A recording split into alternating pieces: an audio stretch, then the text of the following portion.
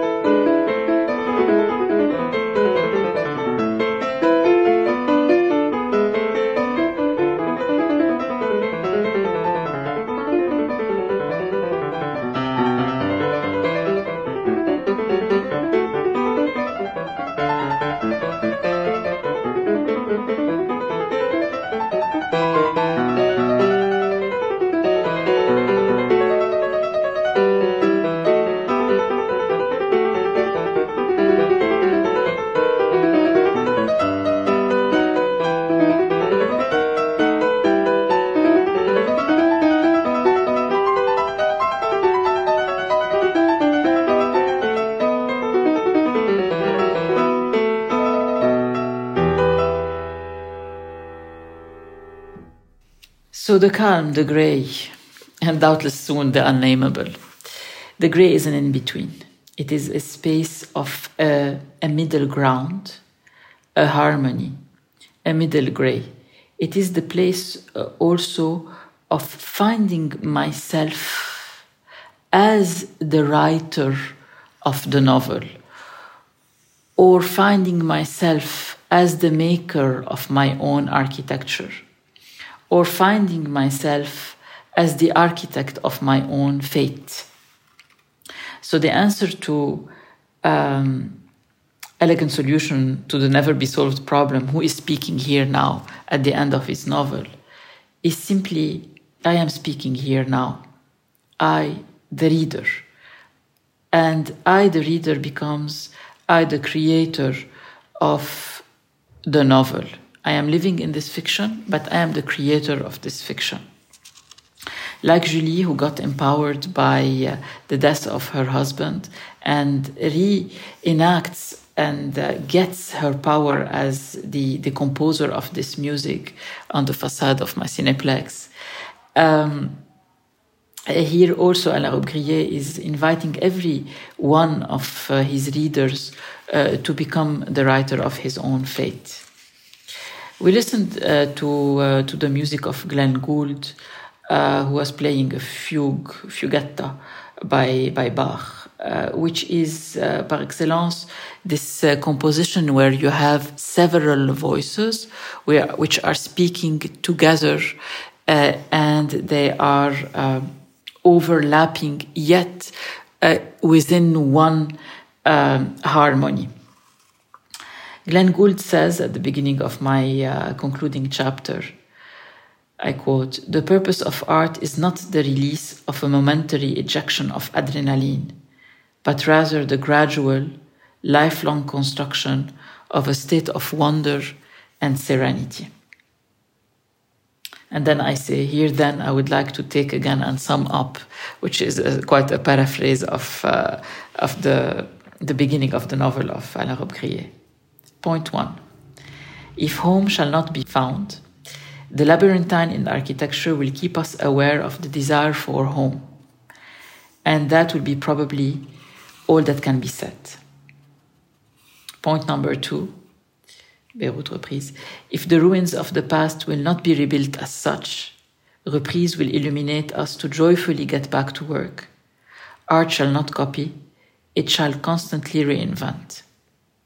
Point number 3, cinematic architecture. If the totality of space will not be accessible to us from the point of view of embodied experience we are stuck in, the cinematic shall reveal the magical wonders of every split second of our traveling in time and space.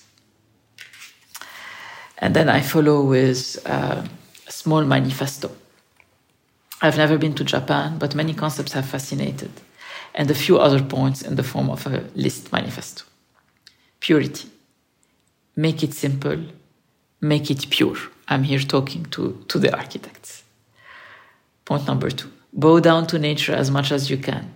Celebrate its manifestations. Merge with it. But don't try to copy it. Your creation is man-made, and this contrast should also be honest.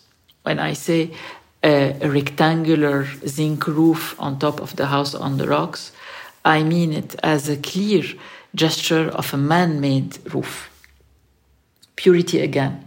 Remove everything you can remove, because you must. Honesty. A walnut vein should look like a walnut vein. A material is what it is, both structurally and aesthetically. Look afresh. Don't copy others and don't copy yourself. Inspiration is a must, but mindless repetition is a sin. Notice the difference between the two. Avoid trends. Architecture will probably outlast you. Be humble. Listen to others, mostly nature, but contractors, carpenters, masons, they know how to build much better than you. Be yourself. You have been gifted a unique perception of the world and a unique place in that world. Express that. Be forgiving. To yourself, if the project is not exactly what you dreamt of, quite often it's better this way. To others, not everyone can follow you in your meanderings, and they will live in this house, not you.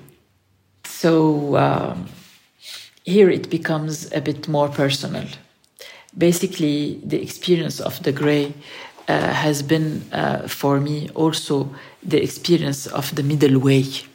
The middle way is a concept also that is borrowed from Buddhism. I have been meditating for now more than 20 years, and meditation has opened up in me further doors of intuition. I used to be intuitive, but through meditation, clarity and vision has become much more apparent to me, and how to deal with the project and how to answer, but also how to deal with people, which is really the biggest challenge of architecture, has become also more obvious to me. I say about meditation in the book, why meditate? To envision with closed eyes. envision, look inside. The best ideas come at the moment of not looking for them. They just dawn at you when you least expect it.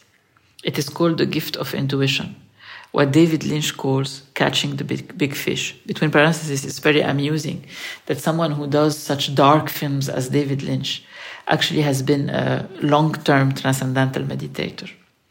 And in there, ideas are very pure and very complete. They come in wholeness and simplicity and invite you to eventually draw a sketch of the concept quickly. In meditation, there are no problems, only opportunities. In meditation, there are no questions, just findings. Silence. I also imagine here a possible intermediary, music, the role of which could have been decisive, or at least catalytic. In my years of study and eventually of practice, I do not recall a single day without some form of recourse to the power of music. I cannot list the whole chronology of the masters, but you will find Johann Sebastian Bach in there with his perfect Goldberg variations. Jean-Philippe Rameau, Mozart, Haydn, Vivaldi, Boccherini, Scarlatti, Beethoven, for sure, Rachmaninoff, Schoenberg, and Björk, to name a few. On the work of hands and hearts, cannot forget the shivers and waves of Rostropovich, Horowitz, Glenn Gould, which you just listened to, Hélène Grimaud, which also you listened to in podcast number 2, Lucas Debargue, Alexandre Tarot, and Kefelec. Of the many companion musicians that have accompanied me for years in design school, on the road or on the drawing board. For Philippe Solers, his book is called Passion Fixe. Musicians are the modern-day heroes because they cannot lie. A single hesitation and it can be heard. So what is a true architectural vision? In conclusion, a vision is the sum of parts of all perceptions, both rational and felt, known logically and sensed, synthesized and distilled into one simple gesture, in form, construction system, and materiality, to produce new sensations and emotions that are beyond the sum of materials, forms, and ideas that constitute them. A new experience, which I will call, conveniently, the novel architecture. Thank you so much for listening to me. And if at any point you feel like you have any questions, I will be there.